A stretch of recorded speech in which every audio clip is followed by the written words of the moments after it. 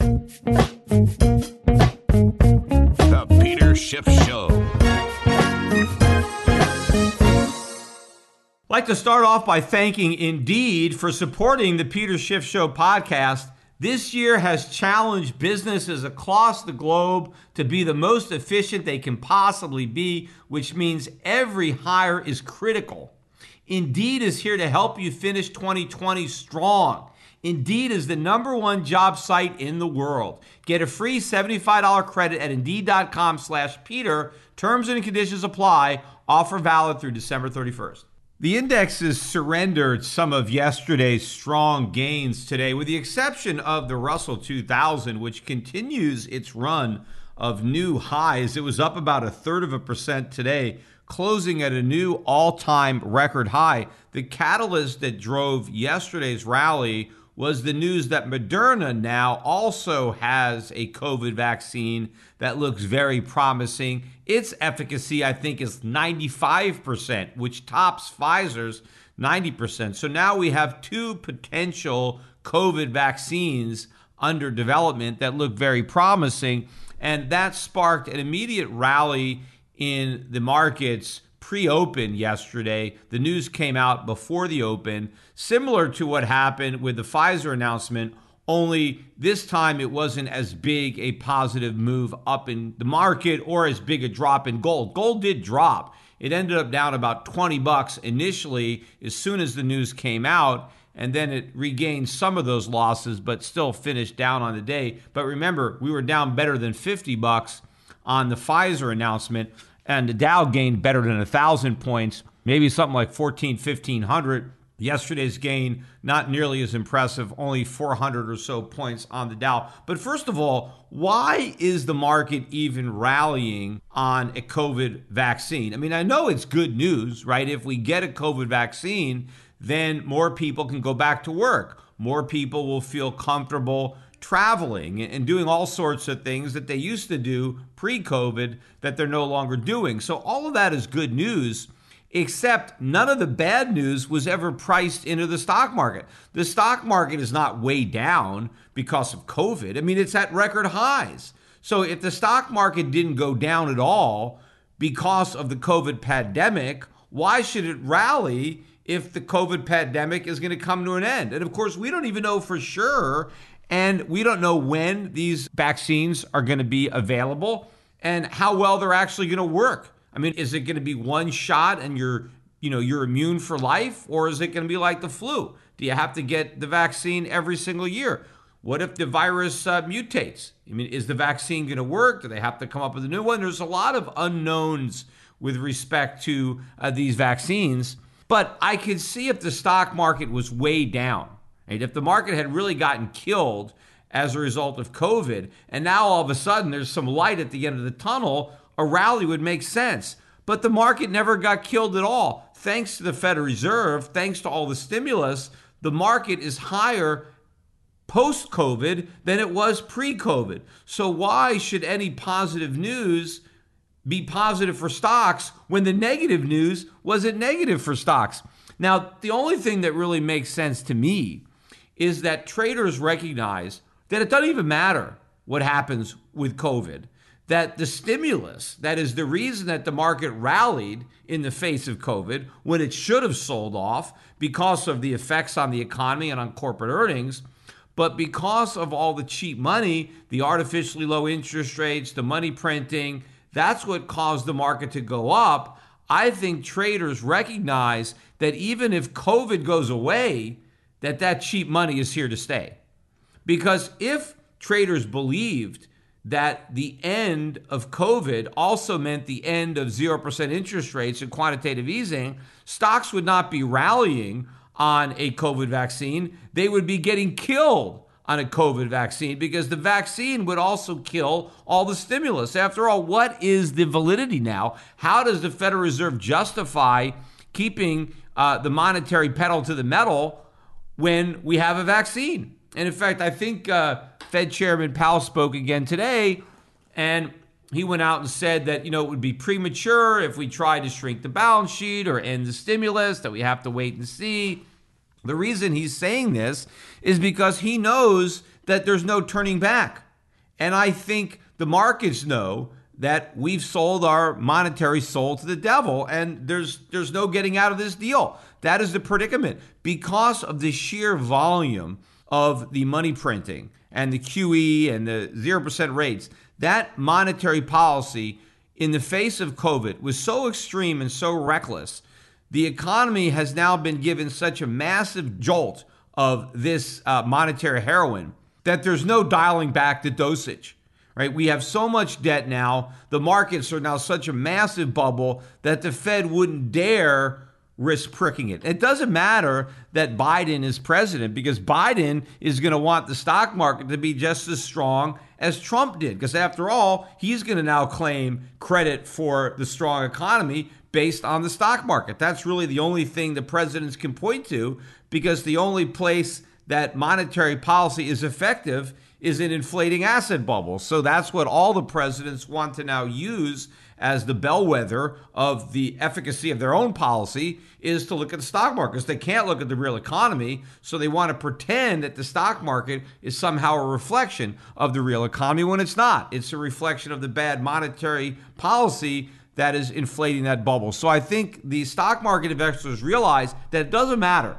Even if the COVID vaccines work, 0% interest rates are here to stay. QE is going to continue. So I think as far as the market is concerned, maybe getting rid of COVID is the best of both worlds, because corporate earnings will be restored somewhat, because a lot of their customers will now, come out of their houses and start spending money again. And so businesses are going to be able to transact. And so earnings will recover to an extent, but the Fed is not going to take away the punch bowl. If the Fed was going to respond to the startup of the economy by winding down its stimulus, if the Fed was going to start raising interest rates and shrinking its balance sheet, that would override the growth of earnings that would result from the economy starting up again because of the COVID vaccine. So what the markets now believe they're going to get is they're going to have their cake and eat it too. The economy is going to come back because of the vaccine,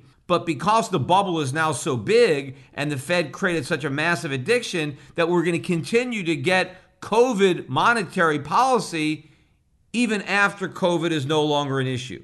So we're going to have the economy growing, but we're going to continue to have this easy money policy, which means prices have got to surge. I mean, what would be the rational argument in any school of economic thought? I mean, even the Keynesians are going to have to argue that if we have economic growth, right, and then we end up getting falling unemployment, and maybe we won't get that, but if we have a stronger economy and the Fed keeps printing money anyway, how are prices going to not respond by going up? They are going to go up. Inflation is the elephant in the living room that nobody wants to acknowledge that they see, but it's there, it's staring us in the face, and it's going to become more and more obvious as 2021 really begins to play out. But the other thing that traders have to figure out is that a COVID vaccine is not bearish for gold. I mean, that is still the mindset, because gold went up as a result of COVID, but then so did the stock market. Everything has gone up, but the perception is, well, if gold benefited from COVID, then gold's going to go down when we have a COVID vaccine, because that's going to cure COVID. And so if COVID is no longer a threat, well, then why do we need to buy gold? Well, people weren't buying gold because of COVID. They were buying gold because of the monetary and fiscal policy that was a response to COVID. Well, since those policies are not going to go away, in fact, they're going to get worse. We're going to have even more monetary and fiscal stimulus, even if these vaccines work, than we had before. So there is no reason to be selling gold based on a COVID vaccine. You should be buying gold based on the reality that it doesn't matter what happens to COVID. We're going to keep printing money, and we're going to keep interest rates artificially low. And all of that is going to be an even bigger problem in a Biden administration than it was in a Trump administration. So all the fundamentals are lined up behind gold yet the market still doesn't reflect this reality. As a matter of fact, we just found out that Berkshire Hathaway, in their most recent filing, actually cut its position in Barrick Gold by about 42%. And if you remember, when Berkshire Hathaway initially disclosed its holding in Barrick, I thought that by the time they reported again, they would actually have a larger stake. I thought that maybe Warren Buffett and the guys at Berkshire would have been smart enough to know they had a window of opportunity to buy more gold stocks before the rest of Wall Street realized what they were doing, and that we would find out that they had bigger stakes in Barrick or maybe even bought into some other gold mining companies by the time they filed again. And I was not only wrong on that one, but Buffett actually trimmed the position. So he has less Barrick now than he had then. Now, the question is why?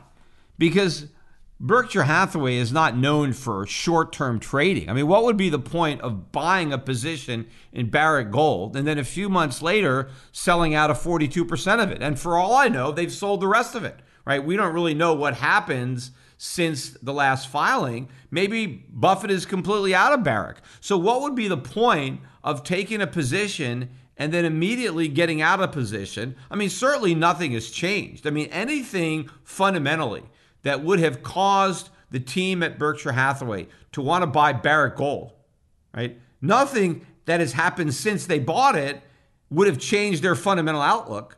In fact, if you were smart enough to buy it 6 months ago, you're smart enough to add to the position now. It makes no sense that they would be selling. Now, maybe the skeptic in me could say, is it possible that Buffett tried to kind of game his popularity, that he bought some Barrick Gold knowing that if he disclosed his ownership, that would cause other people to want to buy gold stocks, including Barrick, and he could just sell into that? So kind of a quiet pump and dump, right? That was his plan the whole time. He bought Barrick Gold knowing that the minute his ownership position became public and other investors tried to buy, he was going to sell into that. Now, that is nothing that I think Buffett had done in the past. I don't think there's a history of those type of pump and dumps, quiet pump and dump, because I think Berkshire knows that there are a lot of people that pay attention to what they're doing.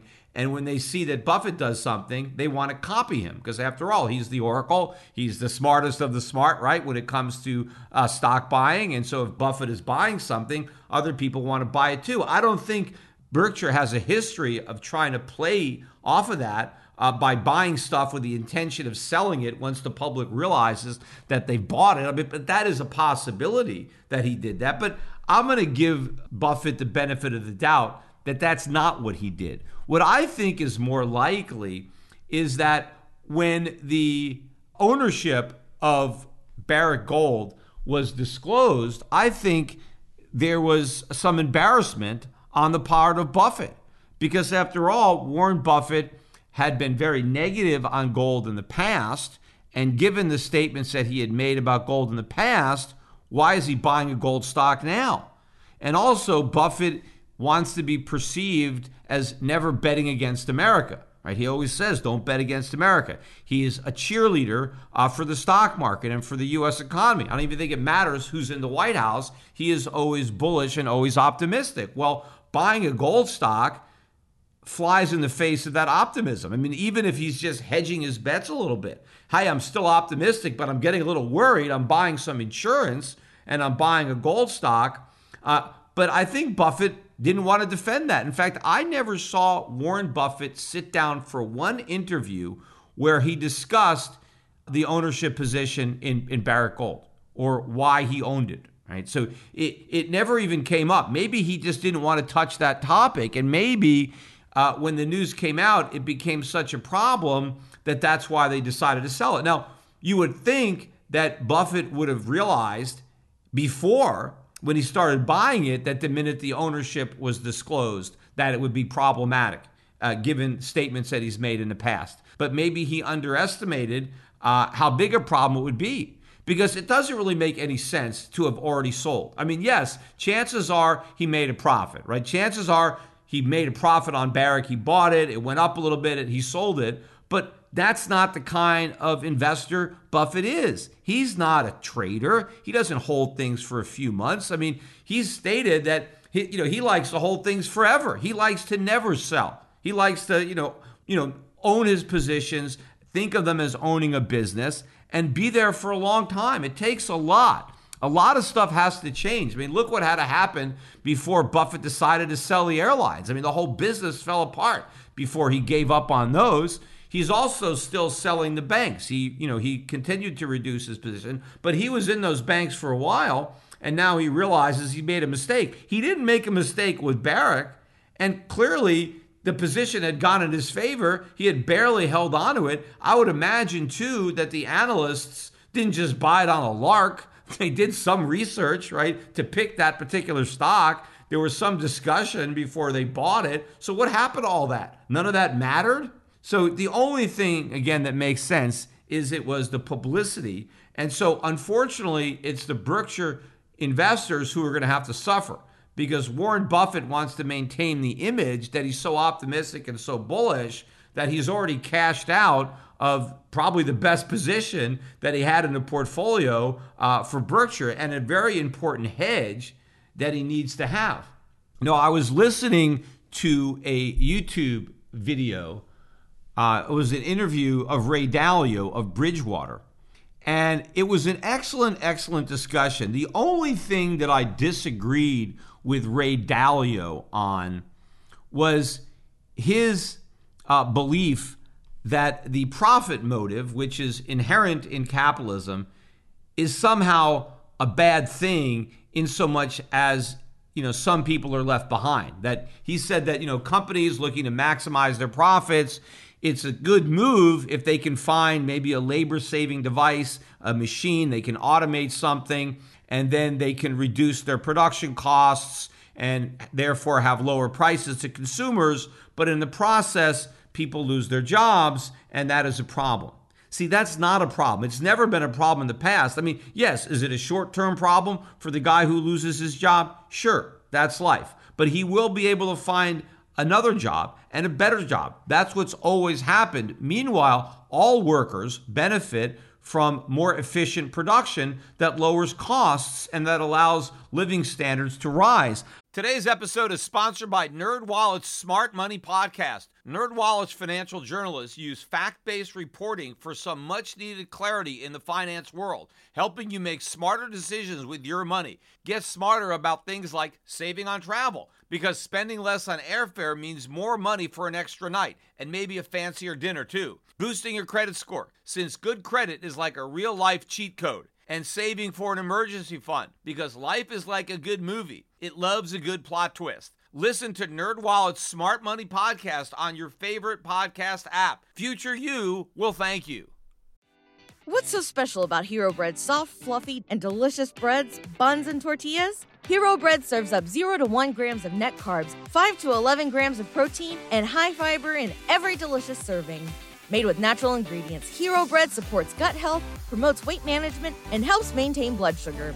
Hero also drops other limited edition ultra-low net carb goodies like rich flaky croissants and buttery brioche slider rolls.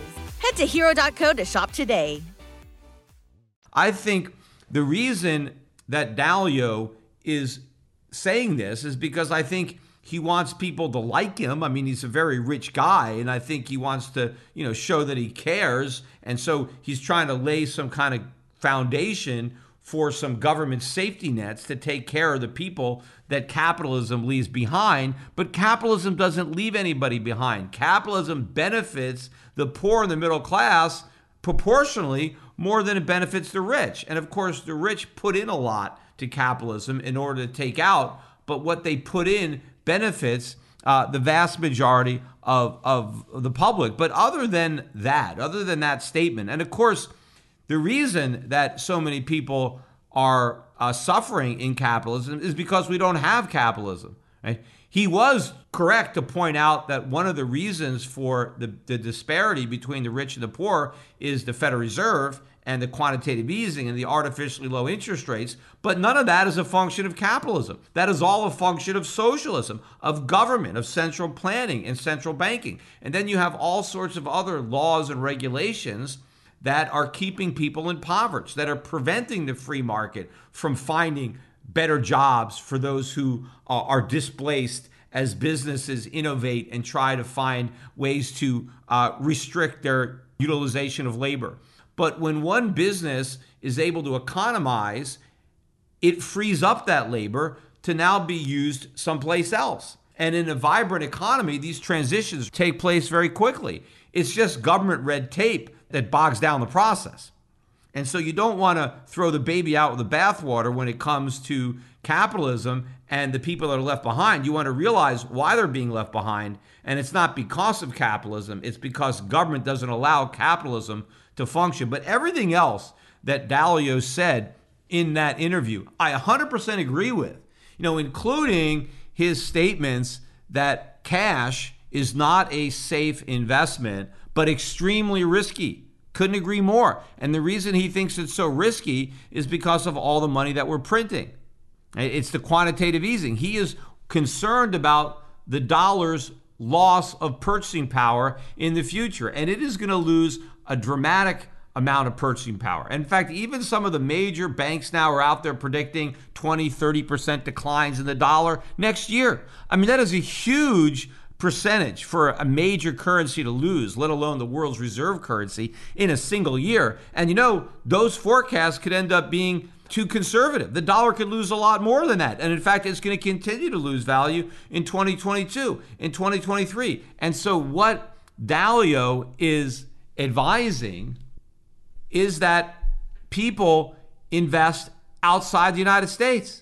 He's saying that you have to diversify in your countries, you have to diversify in your markets, you have to diversify in your currencies. He wants inflation hedges, he wants gold.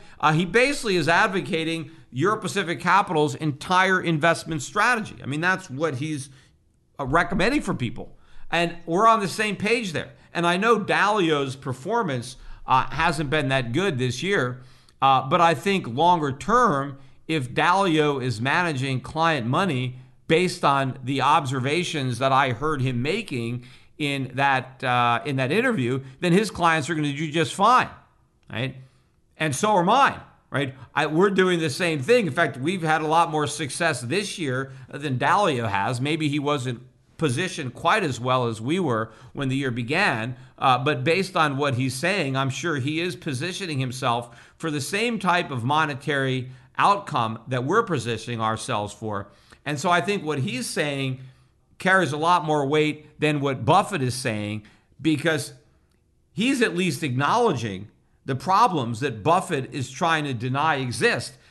Berkshire Hathaway, at least initially, by selling banks and buying gold stocks, reading between the lines, that would tell you that, yes, maybe they see the problems, but they're afraid to publicly admit it. Dalio is not. Dalio is speaking from the heart and telling people what he actually thinks.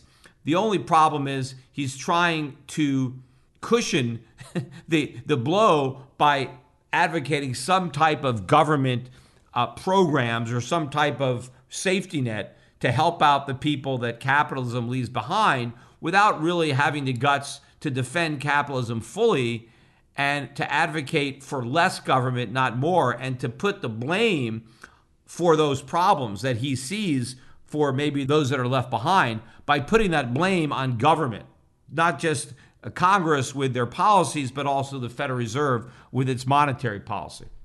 As I've been saying, we're going to have some very strict rules that are likely to be implemented during the Biden administration that are going to make it particularly difficult for employers. And so there's going to be all sorts of rules that are going to greatly increase the likelihood that you will be sued. If you are running a small business, the odds of you being sued by one of your employees, even the employees you don't fire, are going to go up dramatically.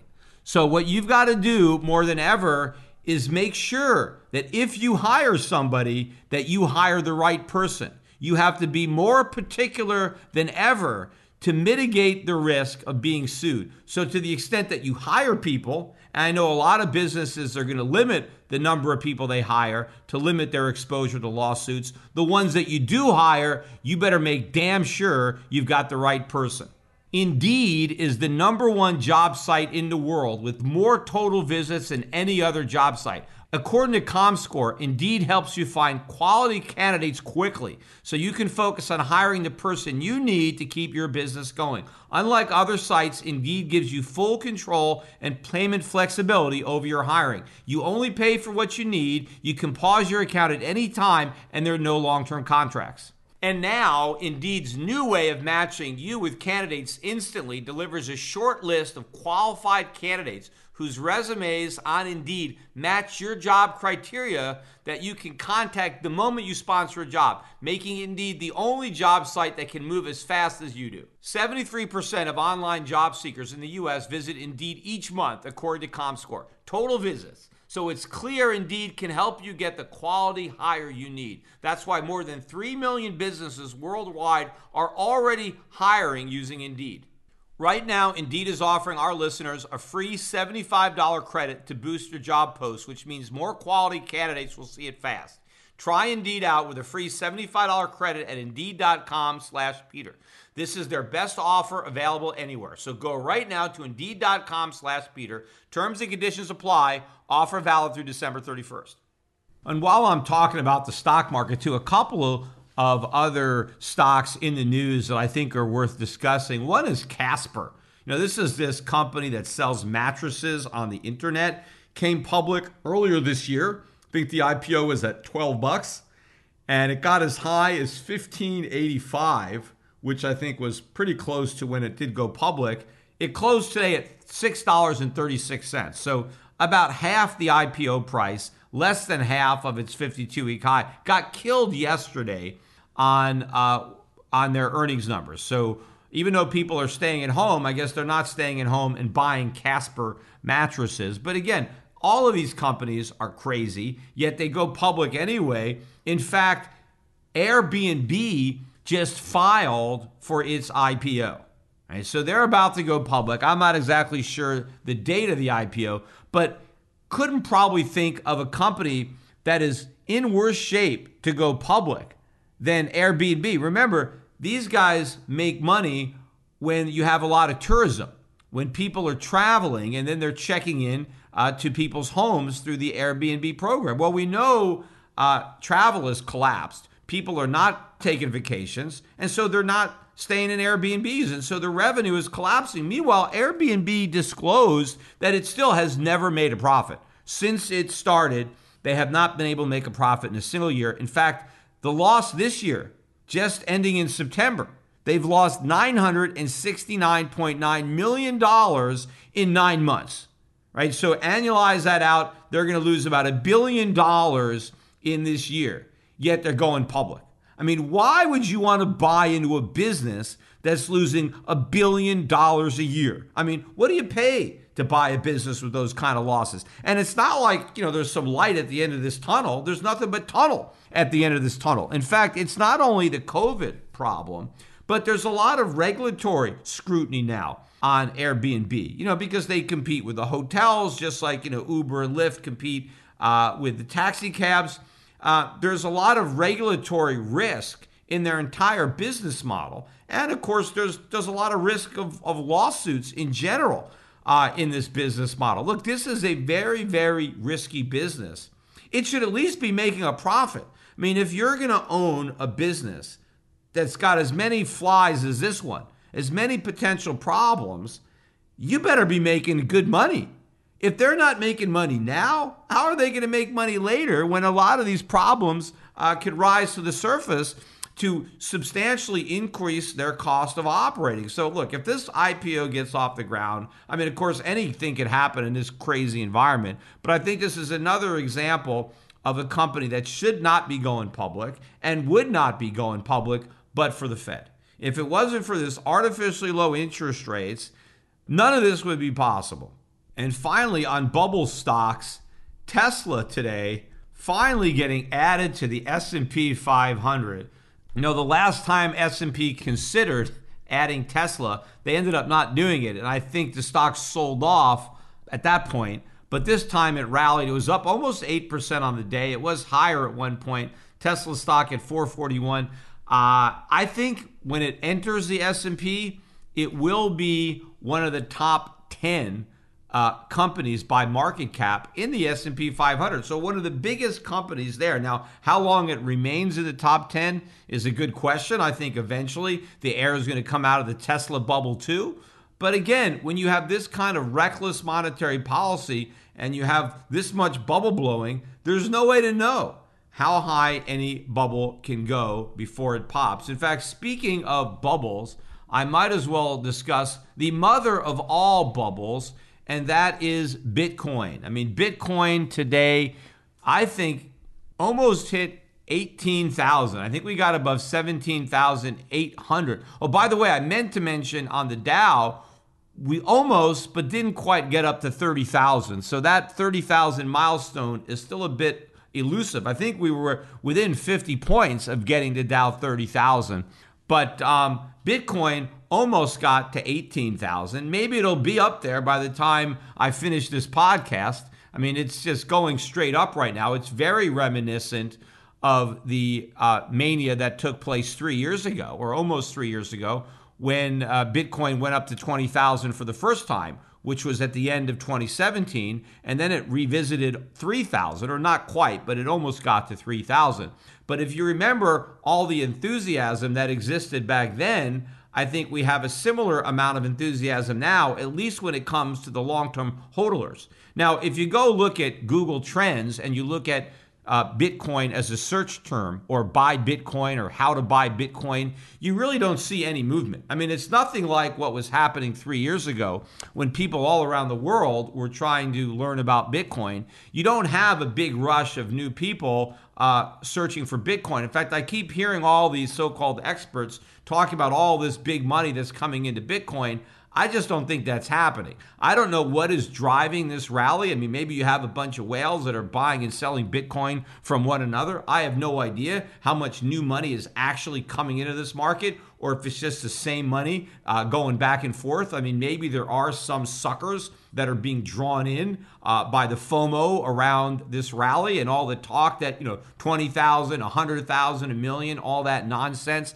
I know CNBC is talking about it nonstop again. I mean, they've never seen a bubble that they didn't tout. I think, eventually this is going to be their biggest mistake on CNBC. I mean, they were really cheerleaders during the dot-com bubble of the 1990s, but I think they're an even bigger cheerleader, irresponsible cheerleader of the Bitcoin bubble. I mean, I wasn't around, in the 17th century in Holland to witness firsthand the Dutch tulip bubble. But I gotta believe that what's happening with Bitcoin now is very similar. In fact, I think it's even more irrational. I mean, I think I can make a more compelling case for a tulip than I can for Bitcoin. Yet you have all these people, some of them relatively smart people, some of them maybe not so smart, but are falling for this. And in fact, one of the things I keep reading now are all these articles about how this recent rally in Bitcoin relative to the price of gold just proves that Bitcoin is a superior store of value to gold, right? Because Bitcoin has gone way up and gold's going sideways. Bitcoin is not a store of value at all. So it can't be a superior store of value when it doesn't have any value to store, right? You can't be a store of value unless there's value to store. What is the value of gold? It's all the uses that gold has as a metal, as a commodity. It's those uses that you store. It's that utility that you store when you hold on to your gold for future use. What utility are you storing when you hold on to Bitcoin? Nothing. What future use is there for Bitcoin when there's no current use for Bitcoin? Yes, I know you can give it to somebody else, but that doesn't count as a use. So there's no value, so it can't be a superior store of value. The fact that Bitcoin is going up is irrelevant. Don't compare it to gold. It's got nothing in common to gold. Look, Tesla's going up. Does that mean Tesla's a better store of value than gold? No. Tesla and gold have nothing in common, and neither do Bitcoin and gold. Of course, all the Bitcoin proponents want to pretend that Bitcoin is digital gold because that's the whole supposed justification for buying Bitcoin, that it's gold, only it's better because it's digital. No, it's not gold at all. It's worse because the fact that it's digital means it's not real. It's not actual gold. It can't be used for any of the things that gold is used for. But that is part of the marketing. It's to pretend that when you're buying Bitcoin, you're buying digital gold. You're not. You're buying fool's gold. You're buying nothing. You're buying air. Speaking about air, I had this YouTube video that I put out where I took a skit from Sesame Street. And I always got a kick out of this video. And I thought more people should have seen it. And it was, I took Ernie is being conned into buying some air by Lefty. And so basically I recorded that scene and I dubbed in Bitcoin for air. So every time Lefty tries to sell Ernie some air in a bottle, I replace the word air with Bitcoin. I thought it was very funny. And maybe you'll have a chance to see it again, but you can't see it now because apparently somebody over at Sesame Street is a Bitcoin hodler and they saw this video finally, and so they filed a copyright infringement. And so YouTube took my video down. And so we filed a appeal saying that it's fair use and it's not really copyright violation. And we listed all the reasons that it doesn't violate the YouTube copyright rules. And of course, if you go on YouTube, you'll see all sorts of instances where entire episodes of Sesame Street have been copied, yet there's no copyright infringement file there. I only took a few minutes and then edited it, changed it, did a lot of adjusting to it.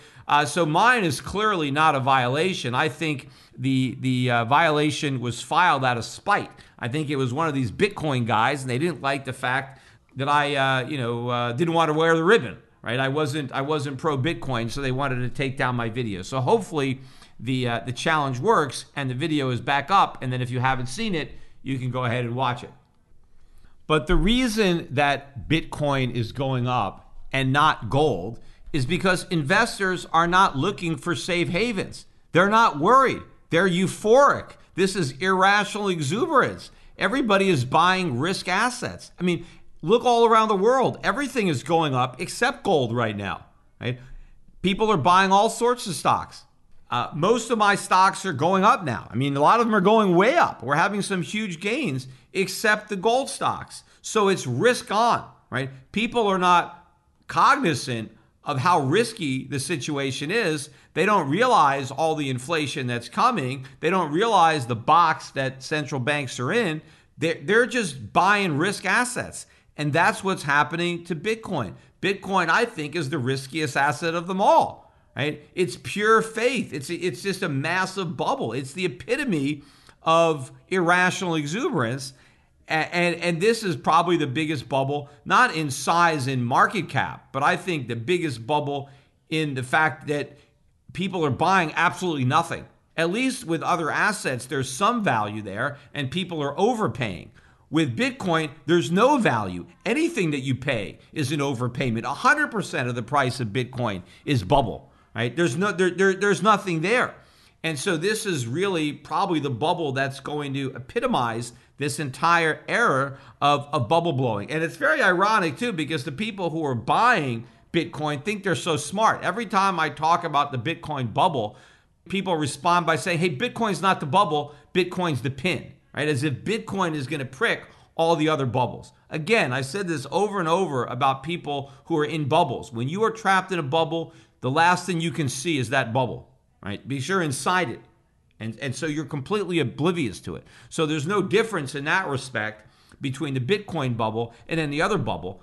What I just see with the Bitcoin people is, of all the bubbles I've ever experienced, I think this one is where the people that are participating in it, who are oblivious to it, I've never seen people so certain that they're right. And not just right, but they're wildly right. They're not just going to make a bunch of money. They're going to get rich. Bitcoin is going to 1 million or more, and they're absolutely certain that there is no way that they can be wrong, and there's absolutely no way they can lose. So, I mean, this is probably the most reckless example of hysteria, because I think at least in prior bubbles, people had some type of all right, maybe I could lose. Maybe it's going to go down. I know I'm taking a risk.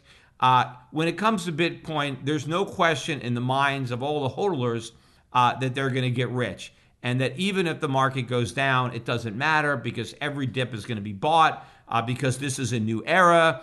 And Bitcoin is going to the moon, and anybody who doesn't get it is a fool, right? I'm a complete fool. I'm a moron. I'm an idiot because I don't see the value in Bitcoin. Well, the truth is, it's the people who think they see value in Bitcoin. They're the ones that are being foolish. And eventually, the supply of greater fools is going to run out. And it doesn't matter that the price is up. People want to throw it in my face. Oh, Peter, Bitcoin is almost at 18,000. When are you going to admit that you're wrong? When are you going to buy it?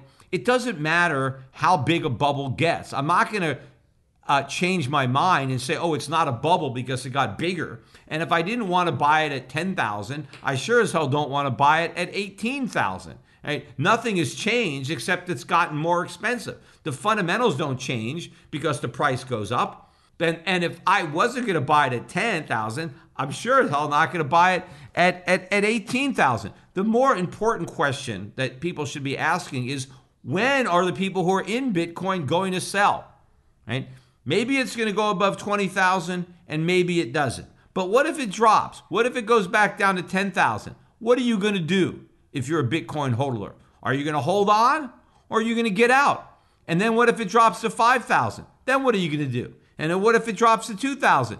Ask yourself, instead of trying to figure out when is Peter Schiff going to buy, try to come up with your own exit strategy. What needs to happen before you sell your Bitcoin, right? All people want to care about is what has to happen for me to buy it. Well, you know what? Nothing. I don't see any circumstances, rational circumstances, that would cause me to want to buy Bitcoin, right? A guy like Ray Dalio, I watched that video. It gets to the end. He says there's no value in Bitcoin. Whole thing's a bubble. He believes in gold. He's a smart guy, right? If Dalio, a guy who is worried about the dollar, worried about cash and fiat currencies and central banks, a smart guy like that managing a lot of money, he's looked at Bitcoin, he's had smart people study it, and he has completely rejected it too, right? Now, the fact that a bunch of high school kids, they want to buy it, I'm supposed to follow their advice as opposed to people whose opinions I value, people who have made a lot of money in this industry. Now, yeah, there are a couple of hedge fund guys that have gotten into it, but how do you know what their real intentions are? How do you know that these guys aren't just making a short-term trade? Don't assume that because a couple of guys in the hedge fund industry took positions, doesn't mean they're married to these positions. They just might be playing the fools. They might think they can get in and get out and make a buck. They're trading it. They're not, gonna own it, right? They're dating Bitcoin. They're sure as hell not marrying it. Don't make that assumption. I looked at Skybridge.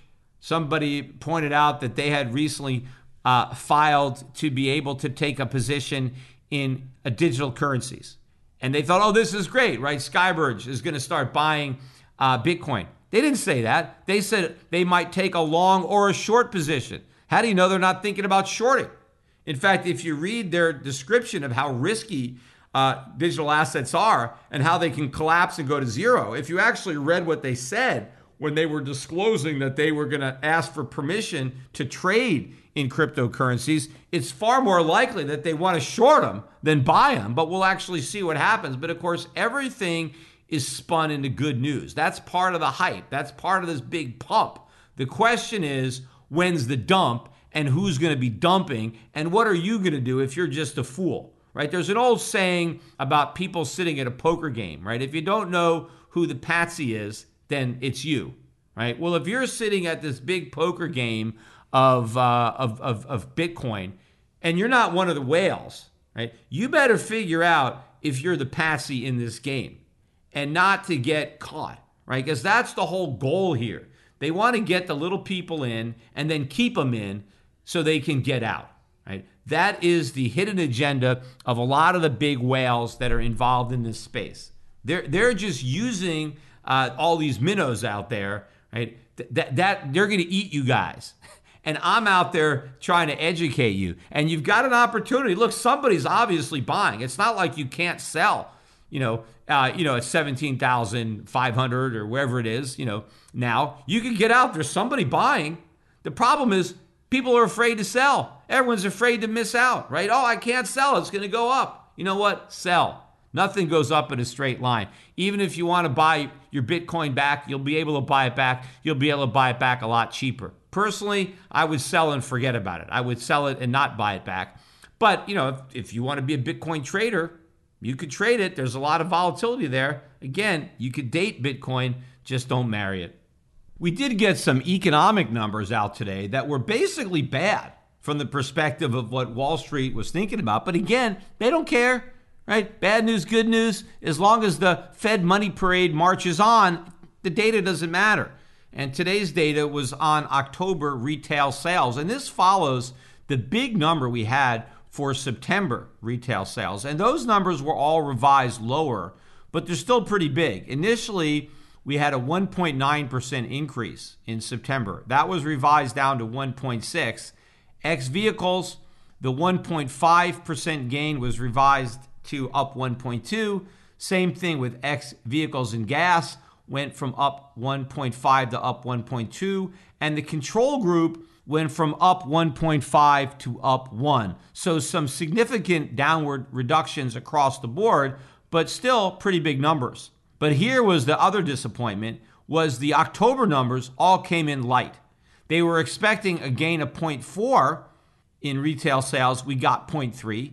X vehicles, they were looking for a gain of 0.5. Gain was just 0.2.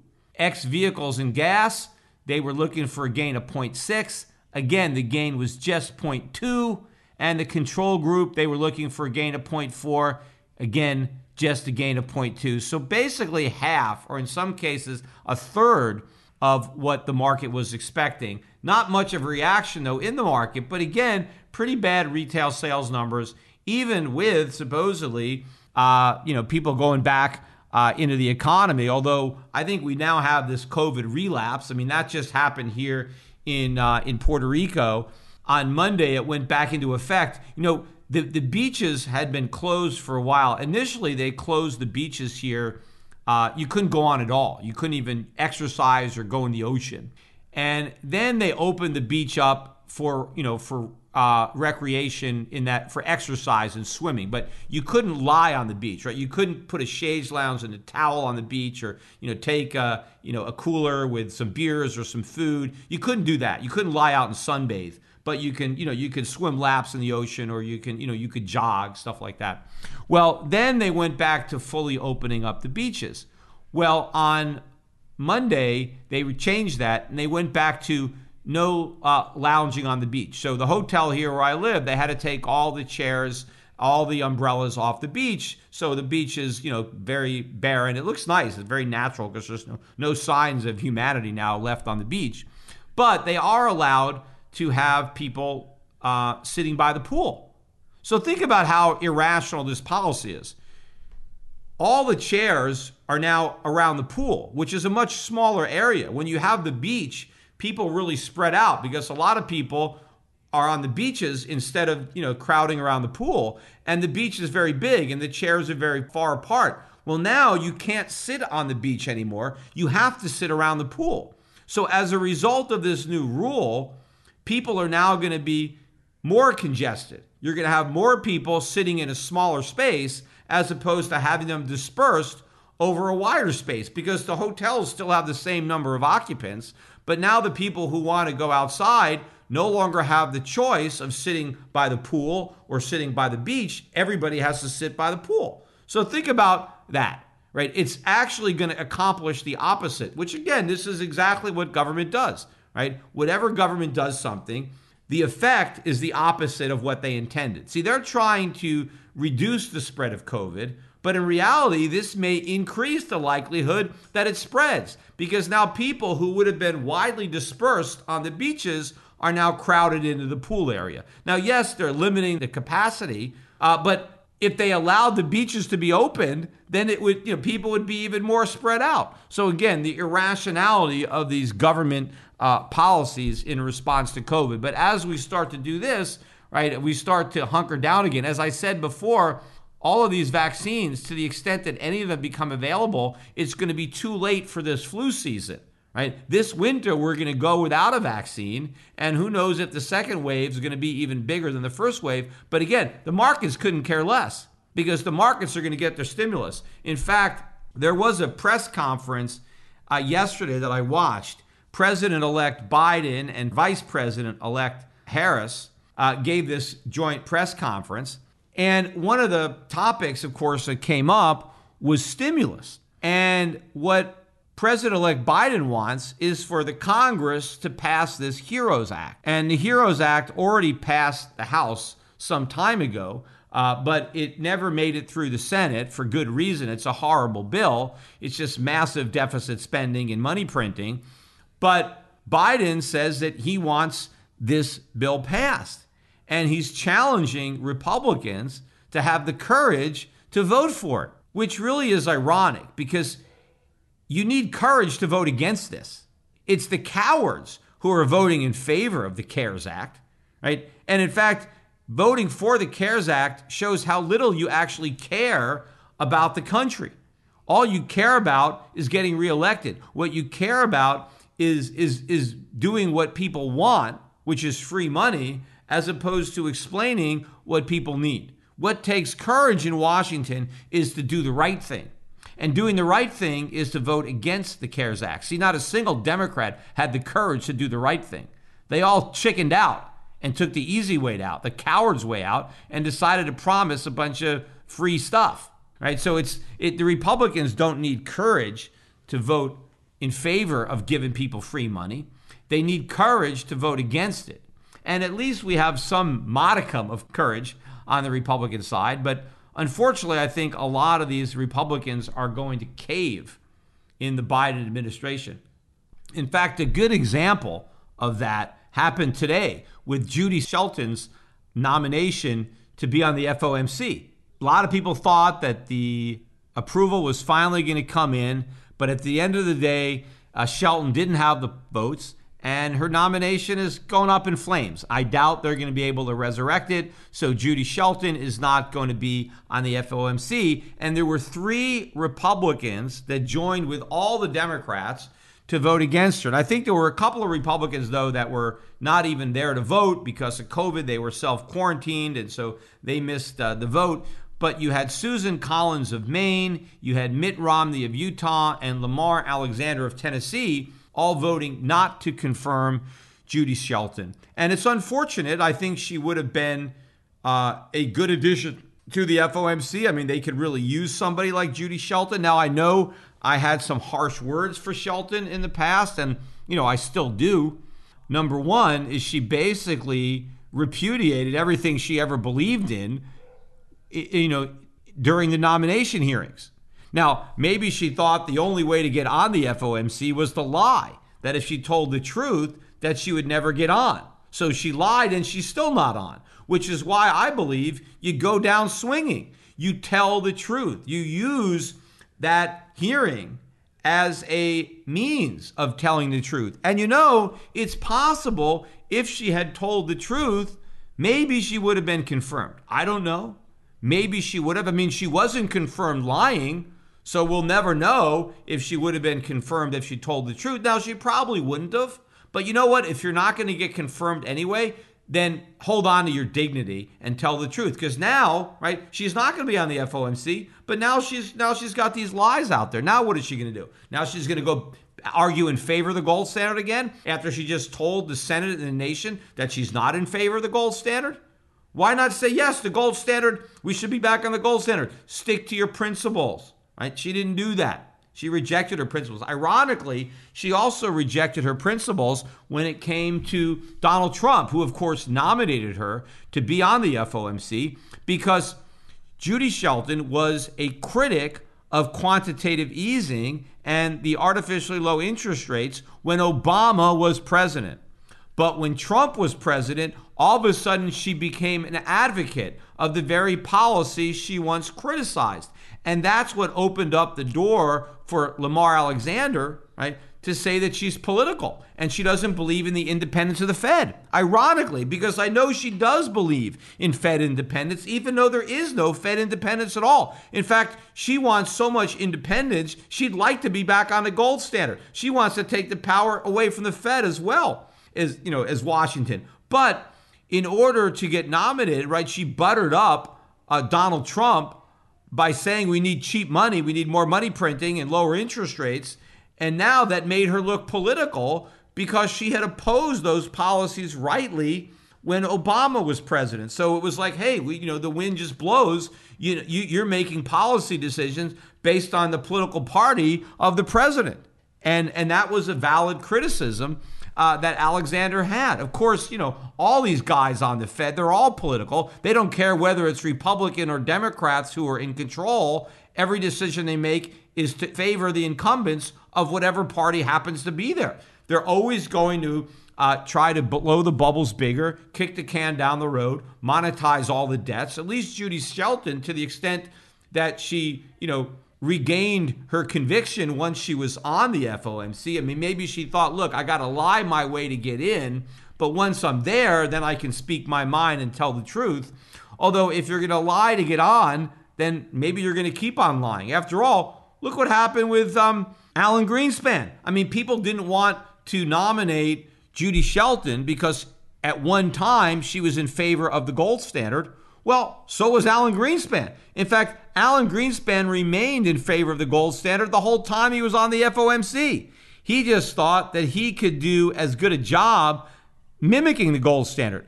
Alan Greenspan said that he used gold as his benchmark. I remember when he talked about $400 gold. He said, I watch the price of gold, and if it's below 400 by too much, then I know I'm too tight. If it gets above 400, then I know I'm too loose. So he was trying to, create a gold standard without being on one.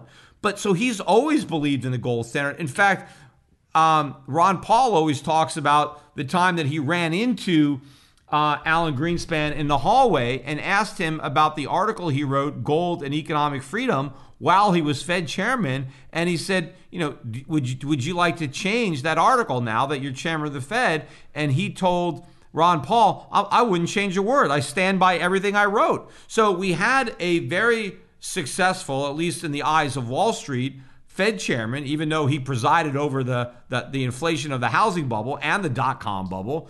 But a lot of people respected Alan Greenspan, and Alan Greenspan was the chairman, and he's the longest serving chairman in the history of the FOMC, and he was a staunch advocate of the gold standard before he was on the FOMC and during his chairmanship. Yet we can't have Judy Shelton on because she believed in one time in the gold standard. Now, I believe that she still believes in the gold standard. She just didn't have the guts to advocate in favor of it in front of those senators because she thought it would sink her nomination. Well, maybe it would have, but it was sunk anyway. So again, that's like, the same thing I've said, my criticism of Donald Trump. If he actually had some grandiose plans for his second administration, he should have implemented them in his first administration while he had the chance. In fact, he should have done everything he could during those first 2 years when the Republicans had both houses of Congress. But now we'll never know because he didn't try.